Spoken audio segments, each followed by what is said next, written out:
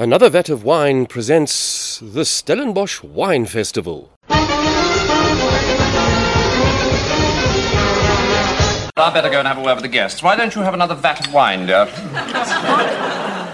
Gosh, Neddy, what a lovely bouquet. Yes, it's a fine bunch of red rosés.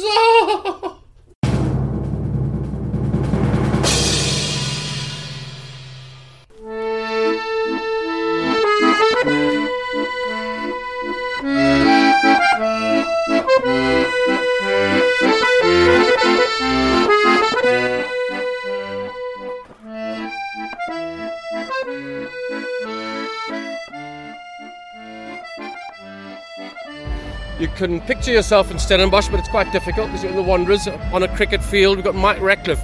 He's the chairman of Stellenbosch Wine Routes. Founded in 1971, Mike, one of the oldest wine routes that was established in South Africa. Yeah, that's right, Chris, and hi to all your listeners.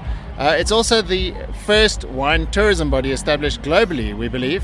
But yes, we've got a long history, a lot of amazing producers, amazing history that all wraps up into a wonderful group of people descending on Joburg at the moment. Let's talk of Stellenbosch. I mean, Napa Valley, we can say Cabernet, Chardonnay. Hunter Valley, we can say Semillon. Burgundy, we can say Pinot Noir. Stellenbosch, can we say Cabernet, Chenin? How do we define Stellenbosch? Well, Stellenbosch you can specifically define as delicious. How about that for generalization?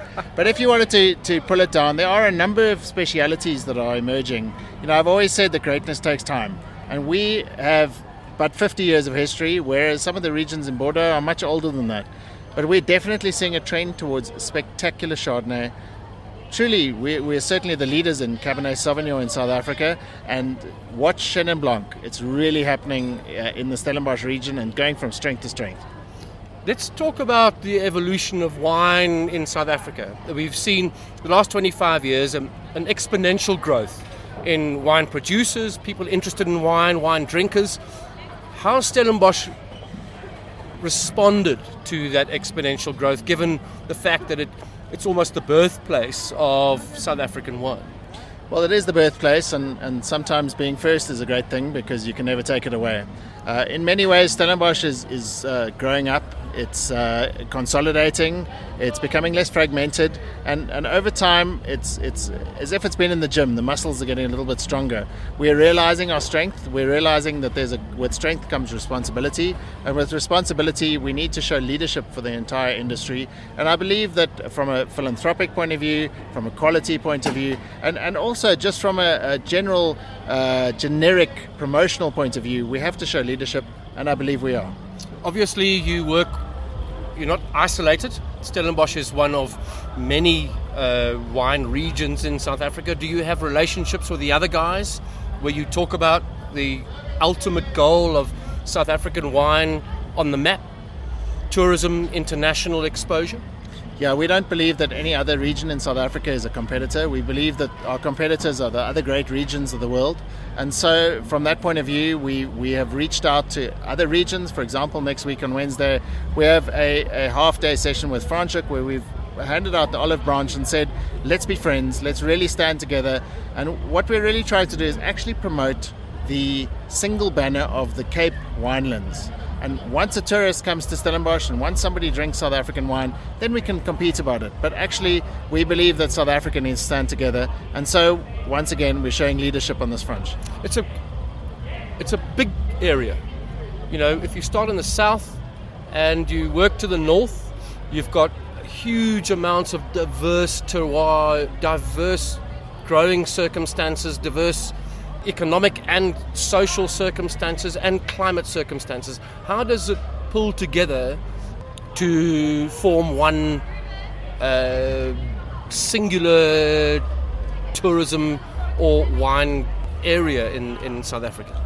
So we fully embrace the fact that Stellenbosch is a broad church with diverse interests, diverse initiatives and diverse wine styles. So we're not trying to define Stellenbosch in a single voice. What we like to unite under the banner of quality, but actually since I took over as chairman just under a year ago, we've actually decided that we are going to focus and we're going to pull together under a rather unusual banner, but I think what is appropriate in the Stellenbosch environment, we are going to unite under the banner of social economic development. So we are focusing every single thing we're doing on developing the people in our region, where that will become priority number one, where priority number two will be marketing, which kind of turns it on its head, but you'll be surprised how quickly that's united our diverse, broad church together to really focus on this. And do you work together with the other elements within Stellenbosch, the food guys, the academic guys, every element of Stellenbosch which makes it so special? Yeah, I mean, we've really made a huge effort in that. So we realized that Stellenbosch has some of the greatest restaurant offerings in South Africa. In fact, at the Eat Out Awards last year, South Africa got 5 of the top 10 restaurants in South Africa were in Stellenbosch. It's outrageous, but Stellenbosch has never had a tourism body focused on restaurants. So we created one. And now George Jardine is the chairman, Bertus Besson is the deputy chair, and that's rolling. We realized that there wasn't a body looking after hospitality, so we created one. It's rolling, it's funded, it's got its own vision and mission. In the same way, we've embraced university. University sits on my board. We've embraced municipality. We've embraced everything from adventure tourism to business tourism to wine tourism to food tourism to accommodation tourism. And they are coming together. We sit on one board and we decide on macro visions together, specifically socio-economic development. You're a child of Stellenbosch. Indeed. What is so special about Stellenbosch? Well, primarily I'm proudly Stellenbosch. So that's where it all starts. I'm proud of the region. I'm proud of the leadership that has been shown over the years. I'm proud to be part of a mechanism that is standing on the shoulders of giants. Before me, in my position as chairman, there have been great men of the South African wine industry, from the Ken Forresters, Johan Kriegers, Cobus Bessons, going all the way back to the greats of the winery who started the whole thing in 1971. And so there is a certain responsibility that I feel towards taking it to the next level. And I'm sure that there will be somebody who comes after me that is going to feel an equal amount of responsibility. It is a great region. It is a broad church, but it is the leader of the South African wine industry. What are you drinking at the moment? What's your favourite wine? Well, I've had What's your not right now. We know we've had a lot at the Stellenbosch Wine Festival, which is a fantastic initiative that brings Stellenbosch to Johannesburg and exposes us to the beauties of Stellenbosch, albeit in a Johannesburg environment. What are you drinking at the moment? What is the wine that sits top of mind for you as a South African? What are you enjoying at the moment as a South African wine? Well, given that we've got 50 wineries here today, it would be inopportune to try to drink them all. So I adopted a strategy. Also, naming a single wine would be akin to standing in front of a lynch mob, so I won't name one. But my strategy today was to start with Shennons, then to go on to Chardonnays, and to end with the king of Stellenbosch, King Cabernet Sauvignon. Mike Ratcliffe, thank you for your time.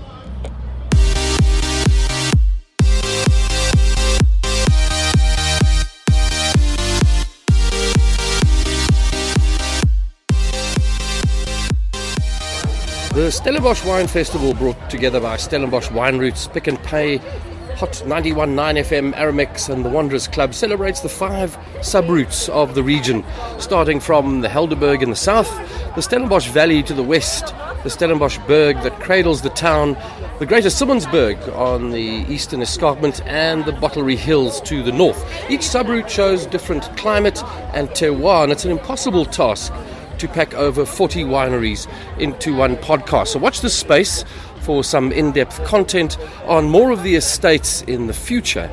I've chosen one estate from each sub-route with no predetermined criteria, apart from the fact that I know the winemakers or owners personally, and 1 or 2 of them dabble in varietals less known in the Stellenbosch region. We're at a festival, so as you can hear, there's a lot of music and general fun happening in the background, and levels do intensify as more wine is consumed. We start in the Stellenbosch Berg and the Jonkershoek Valley with Wynand Latergan of Lanzerank Estate. Wynand, good to see you. What is your offering at the Stellenbosch Wine Festival this year?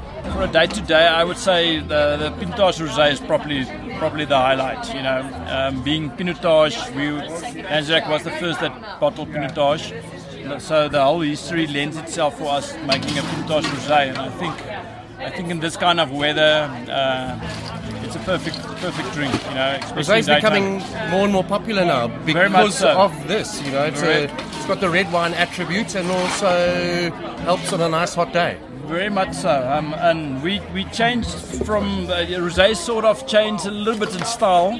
You know, it was always sticky sweet and then less sweet, and now it's almost completely dry. It's gone the opposite, in fact. Gone on the opposite, yeah. But it's still refreshing. Very refreshing, and we just find that rosés really took off in South Africa and overseas. You know, so.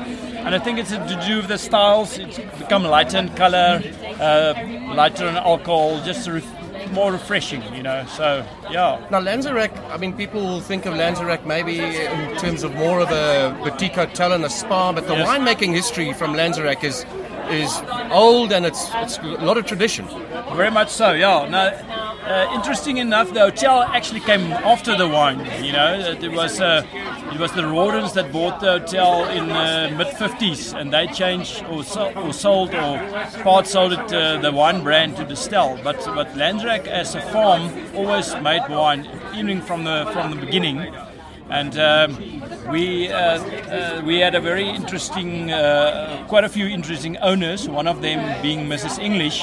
She was an Afrikaans girl that married Mr. English from Kent, and she renamed the farm from Skoongezicht to Lanzerac. And she was the first owner that actually bottled or made wine under Lanzerac label. And that was the early like 1914. But even before that, wine was made at Lanzerac. You know, so the history of winemaking actually came a long way, and the famous wine from Lanzerac is the Pinotage. The first bottled Pinotage in the world was a 1959 Lanzerac Pinotage. We've got about 4 bottles left of that, and this year is actually the 6-year reunion of the first bottling. You know, so. And is Pinotage still what you would consider your staple, your best grape, or? Yeah, I would say, you know, with our position in terroir in Stellenbosch, I would put it down to 3 varieties: Chardonnay on the white side, and then Pinotage and Cabernet Sauvignon. I mean, I think Stellenbosch and Cabernet is really forming an identity. You know, that is what Stellenbosch is good about, and I think where we are in the Jonkershoek Valley, that's very much where we want to pitch ourselves as well. And the same with Pinotage. I think if you can make a good Cabernet in Stellenbosch, you can make a good Pinotage. You know, so. Yeah, but those 3 are probably our proud. So what are we tasting today? Well, I think, like I said, I think we must go for the rosé. And this is a 2019 vintage Pinotage rosé.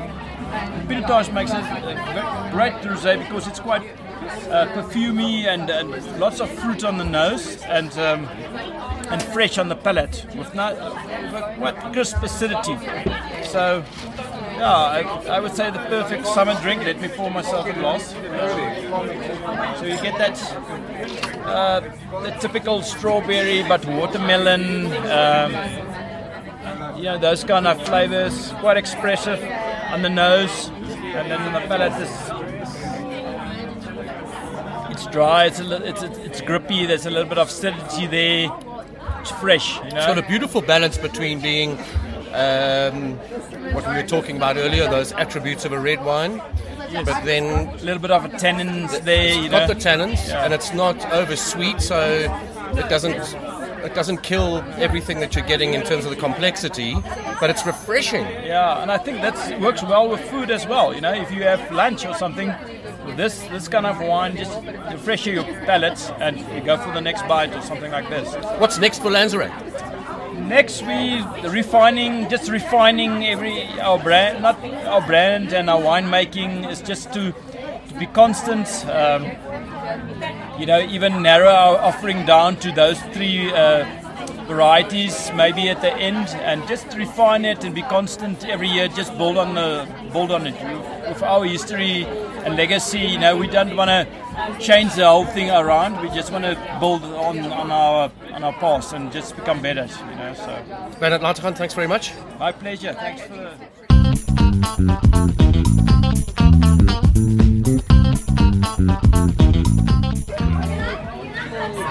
Okay, we're at Valera now, and that's on the Bottlery Road. One of the first estates to have done or made an MCC. That's the classic method Champenoise. And I'm with Alexander. Alexander's one of the winemakers at Valera. Alexander, how has Valera evolved over the years from being traditionally an MCC sparkling winemaker to what you've got on show for us today? I think the MCC has always been one of our strongest categories, and it's still growing for us. It's still one in that we excel quite a lot. On the still wines as well, we have seen a lot of growth, especially on Chenin, and on the Reds, we've seen a lot of growth for us on our Merlot as well. So I think those two on the still varieties are strongest, but Bubbly or MCC will always be one of our strongest side at the farm. And the recipe for your Bubbly, in terms of the varietals that you use within it? We focus on the classic champagne varieties, Pinot, Chardonnay and Pinot Meunier. And then we also add a bit of Pinotage in our tradition Brut and tradition Rosé, and that's just to add extra complexity to the wine and then just give it that South African spin to it as well, as we feel it's unique to South Africa, and we want to incorporate it in those two lines of ours. Chenin becoming very popular in South Africa. I mean, it's one of those grapes that we feel we should be known for, rather, you know, in terms of the international scene. What are you seeing in the development of Chenin from a South African perspective? Yeah, in the last 2 to 3 years, you've seen the sales of Chenin have skyrocketed. It surpassed Sauvignon Blanc, where Sauvignon Blanc used to be the go-to wine for a lot of South Africans. I think they've all changed back to Chenin Blanc, and it's been a positive growth for us, and we've been recognised worldwide now as the leading Chenin producer in the world. So it's a big spin-off, a positive spin-off for South African wine industry, and especially for us as well. We've seen a lot of growth on our two Chenin. Has that come about because there's been a change in the style? Yeah, I think the style has changed a bit as well, and people are focusing more on it. In Stellenbosch, all the different reasons, and they're toning down the new wood and looking more to express the terroir with using older barrels, bigger formats of wood, and just to really reflect the varietal characters of it. So what are we tasting today? On today we've got two of our bubblies here, our Starlight, which is our low in alcohol tradition, and then our normal tradition Brut, which has been one in our stead since 1984. And then on the white we've got our aromatic Jasmine, which is a blend of Gewürz, Riesling and Muscat, and then our barrel fermented Chenin Blanc. So should we do the tradition, the Brut, the one that you guys are known for, the one that you started out, that you pioneered? Yeah. Should we give that a taste? Yeah, I'll give that a taste. So it's, I see the labelling hasn't changed much since the old days. You've kept the essence of the labelling to keep that Valera tradition identity. Yeah, it's worked for us, and people relate to the label, and that's a nice thing when you come to these shows. There's the stories where people, they remember the folks used to drink it and now they're drinking it as well. So people relate to the label, and when they see it, it brings back memories. So we found it's worked for us, and why change the thing is good thing. And what do we look for in the wine? What are the essences of the tradition? So the tradition is a blend of Chardonnay, Pinot Noir, Pinot Meunier, and then a little bit of Pinotage, like I said. It's 18 months on the lees, so we like to double up as we look chasing a real fine bubble and a lovely mousse on it. So that you get a lot of sort of green apple bit, and then the dosage just brings a nice balance. On this one as well, we use older dosage as well, Solera system, as you want to keep continuity through the wine and just help. Not sweeten it up too much. Yeah, not sweeten it up too much, just to bring that acid a bit into balance. Yeah. Okay, and the pH level for me is perfect in this wine. I often find that the pH levels are getting a bit low in some of the MCCs that we're producing, but this has got a lovely, it's got very little acidity, but it's not overtaken by fruit. Yeah, not overtaken. So we'll pick it in 3 different stages. We'll do early pick, and then we pick optimum, and then pick a little bit later. So if you need to balance out, just to add a bit of roundness to the wine. So we try and pick between 17.5 and 18.5 barley for the tradition itself. It's a very good wine. Sure. It serves the tradition of Valera. Thank you very much for your time, Alexander. Thanks a lot. Cool.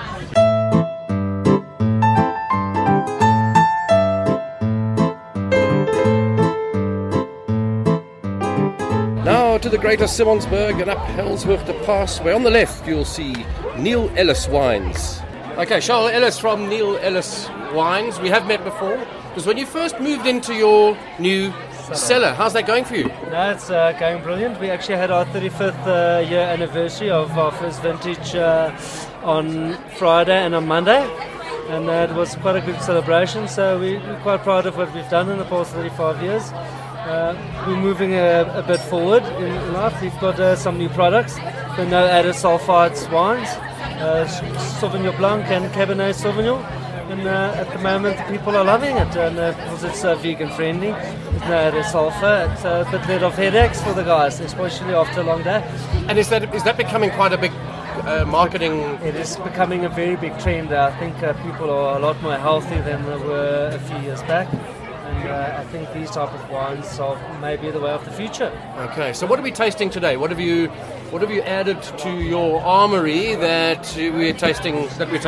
This is the non-added sulfur Sauvignon Blanc 2019 from Stellenbosch.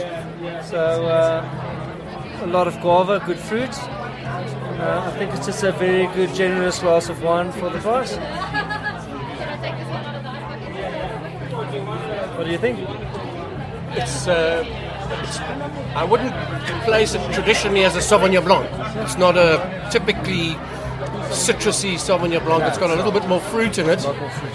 And a little less acidic. That's what the sulfur actually does to it. It gives it a bit more acidity and fruitiness of the citrus. Where this is just the natural fruit. To actually, like Thomas Webb from the Lima said, this is typical what the grape juice tastes like just before. It's because it's no additives. It's just more natural. I think that's the essence of it, is to get as much of the grape coming through as possible without being too much of a fruit bomb. Correct. Yeah. And from the red perspective? Red perspective, also Cabernet Sauvignon. That's the two things we concentrate on: Sauvignon Blanc and Cabernet. Cabernet Sauvignon, also Stellenbosch. This is from the vineyards of our estate itself. And this is also just to be a good, generous glass, more everyday type of drinking Cabernet Sauvignon. So it's also a lot more food driven. It's been on wood for about 10 months. So you do still get the woodiness taste, and it can age a long time. But it's a bit easier to make than the Sauvignon Blanc when there's no sulfur added. And why is that? Because the tannins of the red grapes actually have natural sulfur in it. Okay. So that made it last. And tell me about the non-sulfur. I mean, the processes that are involved in doing it in terms of making the winemaking a bit more complicated. It is a lot more harder to make. It's a bit of a trade secret because we're the only guys who can do it successfully at the moment. So I'm not going to share that Let's much. not go into the secret. Maybe you should ask my brother. But it's a lot more harder work. Challenging. It's a lot more challenging. The grapes need to be at the right prices, the right pH, right sugar levels when you actually pick it. And the process is hard. And what about the price point on something like a wine that takes a lot more energy to produce? I think the price point is a bit higher. I'd probably say 20% higher than you would normally charge. But I think it's still good value for money, the type of things you get. The normal non-sulfur added stuff out there is a lot cheaper, but at least we made a product that you can trust in, that you know that won't go down on the shelf. And so, is that the future, or do you have anything else? It's not the future for Neil Ellis. It's something new for us, and I think it's something that everybody likes, and I think it's well received. Are you sticking to your guns in terms of what you produce? We're definitely sticking to our guns. And what you know best? We definitely do. Cabernet Sauvignon driven wines is what we do, and it's going from strength to strength. We can't keep keeping up with it. It's just it's for what the region is well known for, and we want to grow it for Stellenbosch. So it's where you've made your name as Neil Ellis Wines. Correct. My best to your dad, please. I will do. Thank you very much. Appreciate it.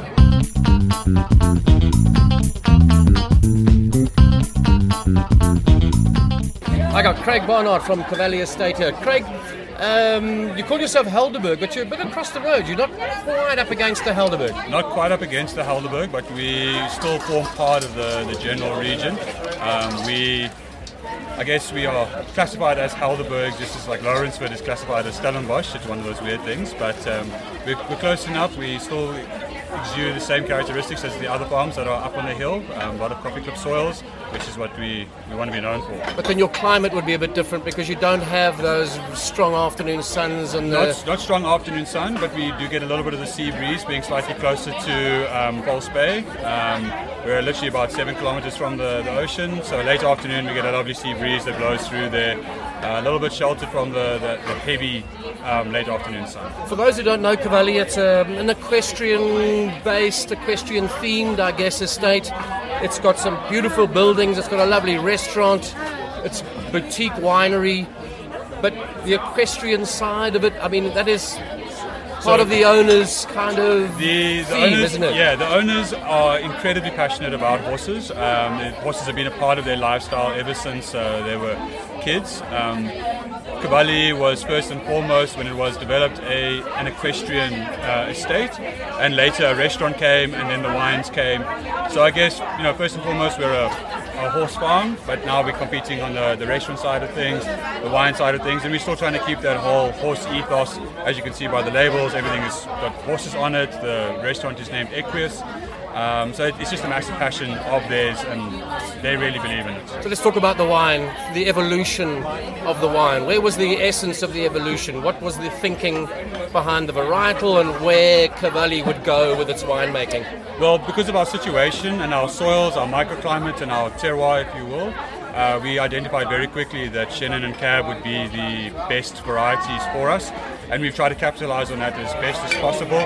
You'll see in our range that we do an unwooded Chenin, a wooded Chenin, a Chenin blend. We do a Cabernet, a Bordeaux blend, and we're really wanting to bring a lot of focus on those two from the white and the red perspective. Our soils are full of coffee clip, well drained. The vineyards grow fantastically there. The wines that come off there, there's fruit concentration, there is acidity, there's vibrance.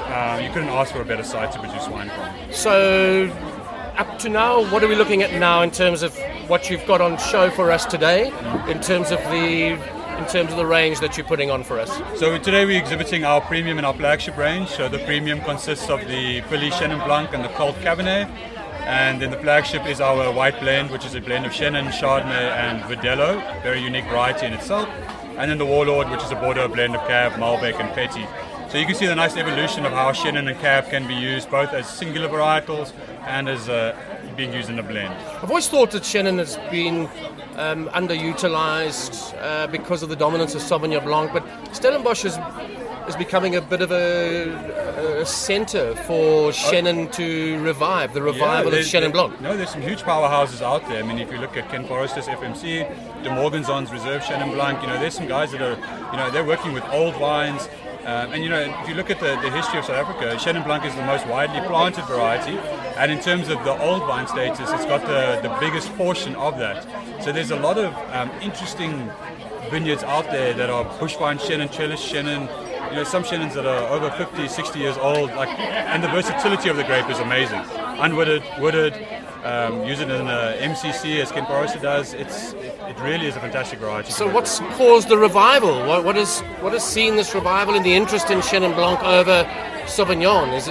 Is it an acidity thing? Is it just a developed palate?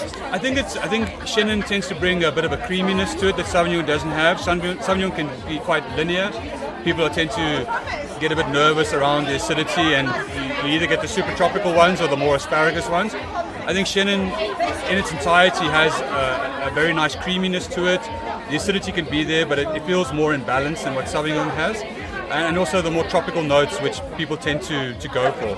Couple that with some wood, a little bit of new oak, just to really help balance out some vanilla, some butterscotch, be a fantastic but wine. But no over-oaking of over-wooded Chenin for me personally, one of those old over-wooded Chardonnays. Yeah, for me personally, it doesn't work. I want to show the fruit purity. There's no point in going to all that effort and then whacking a whole lot of wood into there. Fruit purity is key. So should we taste? Absolutely.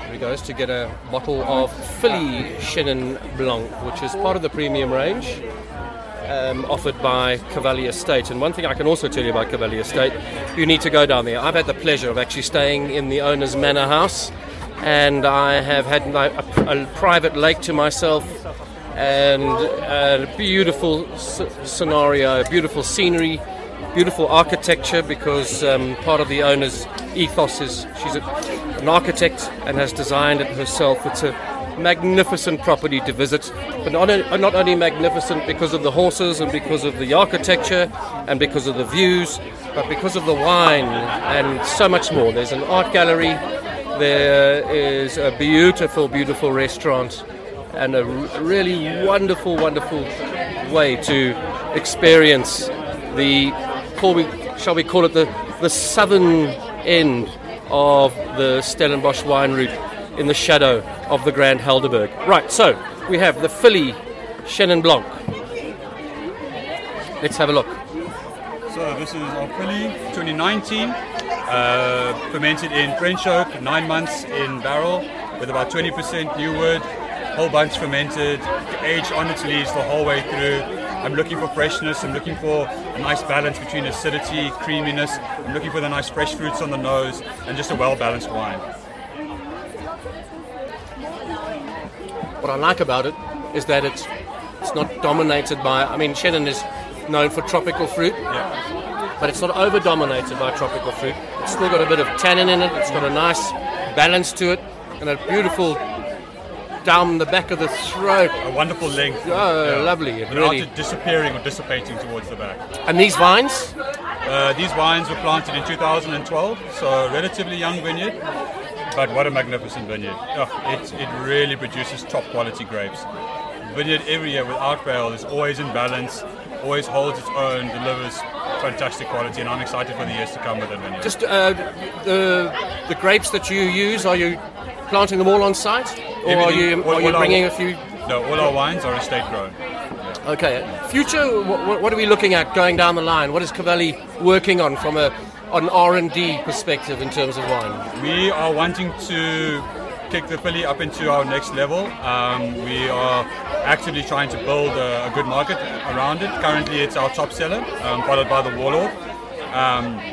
We're wanting to really get a little bit more, I would say, structure into the wine. Not that it lacks structure at the moment, but we're just wanting to take the quality from where it is and just to better it, just to really focus on our fermentation techniques, focus on making sure that the berries in the vineyard are perfect quality area. Good. Last question. The Cabernet Sauvignon. Yes. Obviously, there's a lot of competition out there in terms of Cabernet Sauvignon. Stellenbosch is known for it. Yep. Stellenbosch prides itself. There's some estates that will say they're the kings of Cabernet Sauvignon.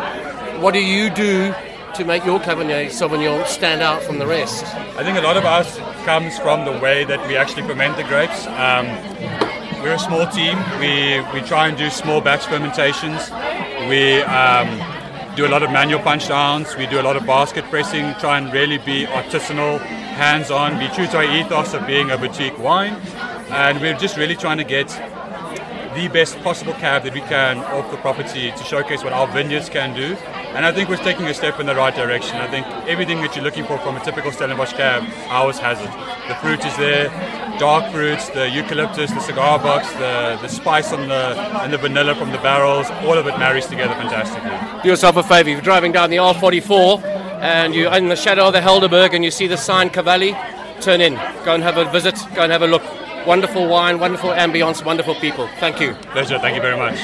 Finally, we come to the Stellenbosch Valley, to Neertlingshof Wines. Winemaker De Wet Viljoen was celebrating after a win at the Michelangelo Awards, so wasn't at the festival, but the estate was looked after in the hands of tasting room manager Kyla Lee Rogers.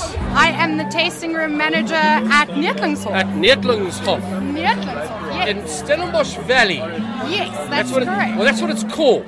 Yes. So, if you travel down the Stellenbosch Valley, and you're on the right-hand side, you'll see a line of pine trees going up a long driveway, which has been the essence of Neertlingshof for so many years. Definitely. I mean, it's definitely our icon of Neertlingshof. We've put it on our label, so I mean that's saying something. We've got some really exciting things happening. We've upgraded our labels, so just given it a nice fresh feel. 2019 was a fantastic year, especially for our Sauvignon Blanc. and our white wines. So really exciting wines that have come out. So yeah, we've also upgraded our wine garden so we can host more people at our farm, which is very exciting. So yeah. Tell me about what you are putting on for the visitor today. Today? Yep. Yeah, so we have our Gewürztraminer, which is doing really well because a lot of people don't know about the Gewürz. A lot of people don't grow Gewürztraminer, but you're the only guys who do. Exactly. Well, yeah, one of the few. And then also we have our Malbec, which is, again, very unusual. And from all the feedback that we've gotten, really, people are loving it. They are absolutely loving it. Malbec, for me, is one of the better varietals. I love Malbec. Yes. Very few people do it. Yes. As a single varietal. That's correct. Tell me about the reason why. I mean, it's a difficult sell. Well, I mean, I can only speak on behalf of De Wet, but I think Neertlingshof is definitely known for having those unusual grape varietals, and especially because we have different terroir on our estate, we are capable of producing these different cultivars and doing it really well as well. With De Wet, he loves to see what the grapes do, what the vineyards do, and then from there work with it. He does, and the Malbec every single year it's been so consistent. So we're doing a good job. So why change it? Yeah. So what are we tasting today? What are we tasting now? Right now, we have, like I said, the Malbec. We've got the Cabernet Merlot, which is a really nice blend to have as well. We have the Pinotage, obviously, proudly South African. So what do you recommend we taste? What I would recommend is let's taste the Malbec, as we're talking about. Let's taste the Malbec. We're tasting the Malbec, Neertlingshof Malbec. So, what do we look for in this wine? People don't know it. It's known more for being a blending wine in South Africa, although if you go to Argentina, they will kick you for that. I know. What are we looking for? So what we're looking for, I mean, our estate range wines are medium to full body. That's what we want to keep it at. You're going to get lovely plums, your red fruits as well, but more the berry side. And yeah, it's just overall really a lovely soft structure, and that's where we want to keep it. And why is that different to what people are traditionally used to in terms of a Cabernet or a Merlot? What does a Malbec give them that a Cabernet won't? I mean, if you start off with the color, it has this purple hue about it, which just invites you. It is red-blooded to the core. Exactly. So, and I feel that follows through when you're drinking it, especially with the violet. Those flavors come through. So, Cab, I find, look here, you can get some really heavy cabs, and that's what Cab's about. It's really robust. But I feel Malbec, or especially our Malbec, it's really elegant on the palate, and and it's consistent. So yeah, definitely. I find it a quite very balanced wine. No, definitely. It's got quite a strong tannin structure. Yeah, but it's not shy, but it's quite. I find very elegant. And how long would you keep this? If you bought a bottle, how would you keep it for? How long would you keep it on your shelf to really enjoy it? You could. Well, I mean, I've tasted some 5-year-old Malbecs and they're really drinking well, but you can keep it up to 8 years, maybe even longer, depending on how you keep it though, obviously. But yeah, you can definitely keep it for about 5 to 8 years. It will drink perfectly. Just briefly, the Neertlingshof Premier Collection? Yes. So we have the short story collection. Any additions to that?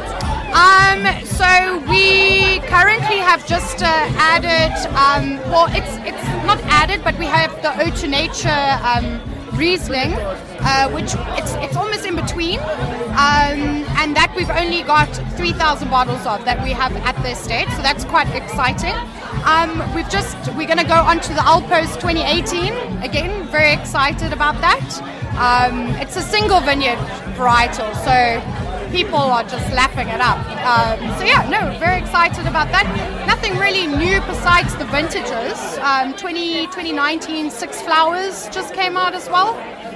Drinking beautifully. Love the Six Flowers. Six Flowers is a superb wine. It is. And what about the Marie? The Maria. The Maria is I beg your pardon. No problem. is the Noble Late Harvest, so that's also doing very well. We have the 2017 still.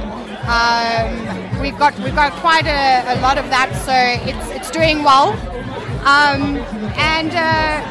So can't say anything more. That I mean, people just love it. So. And any expansions in the range?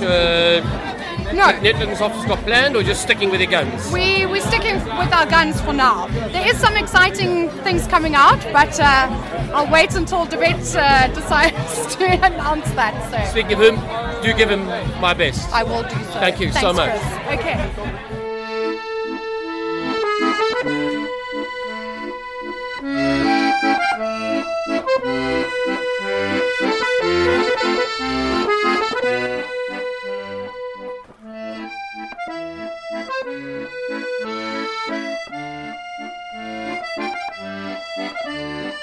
And so we take our leave from the Stellenbosch Wine Festival, and we'll be back to visit the area in more detail to experience firsthand the diversity and, as Mike Ratcliffe put it, the deliciousness that Stellenbosch embodies as the cradle of winemaking in South Africa. Stay listening to another Vat of Wine with me, Chris Buchanan, for more insight into the world of the things we like to drink. Be sure to like our Facebook page and subscribe to the podcast feed on Anchor, Spotify, Google Podcasts, Breaker, Pocket Casts, Overcast, and Radio Public. Until next time.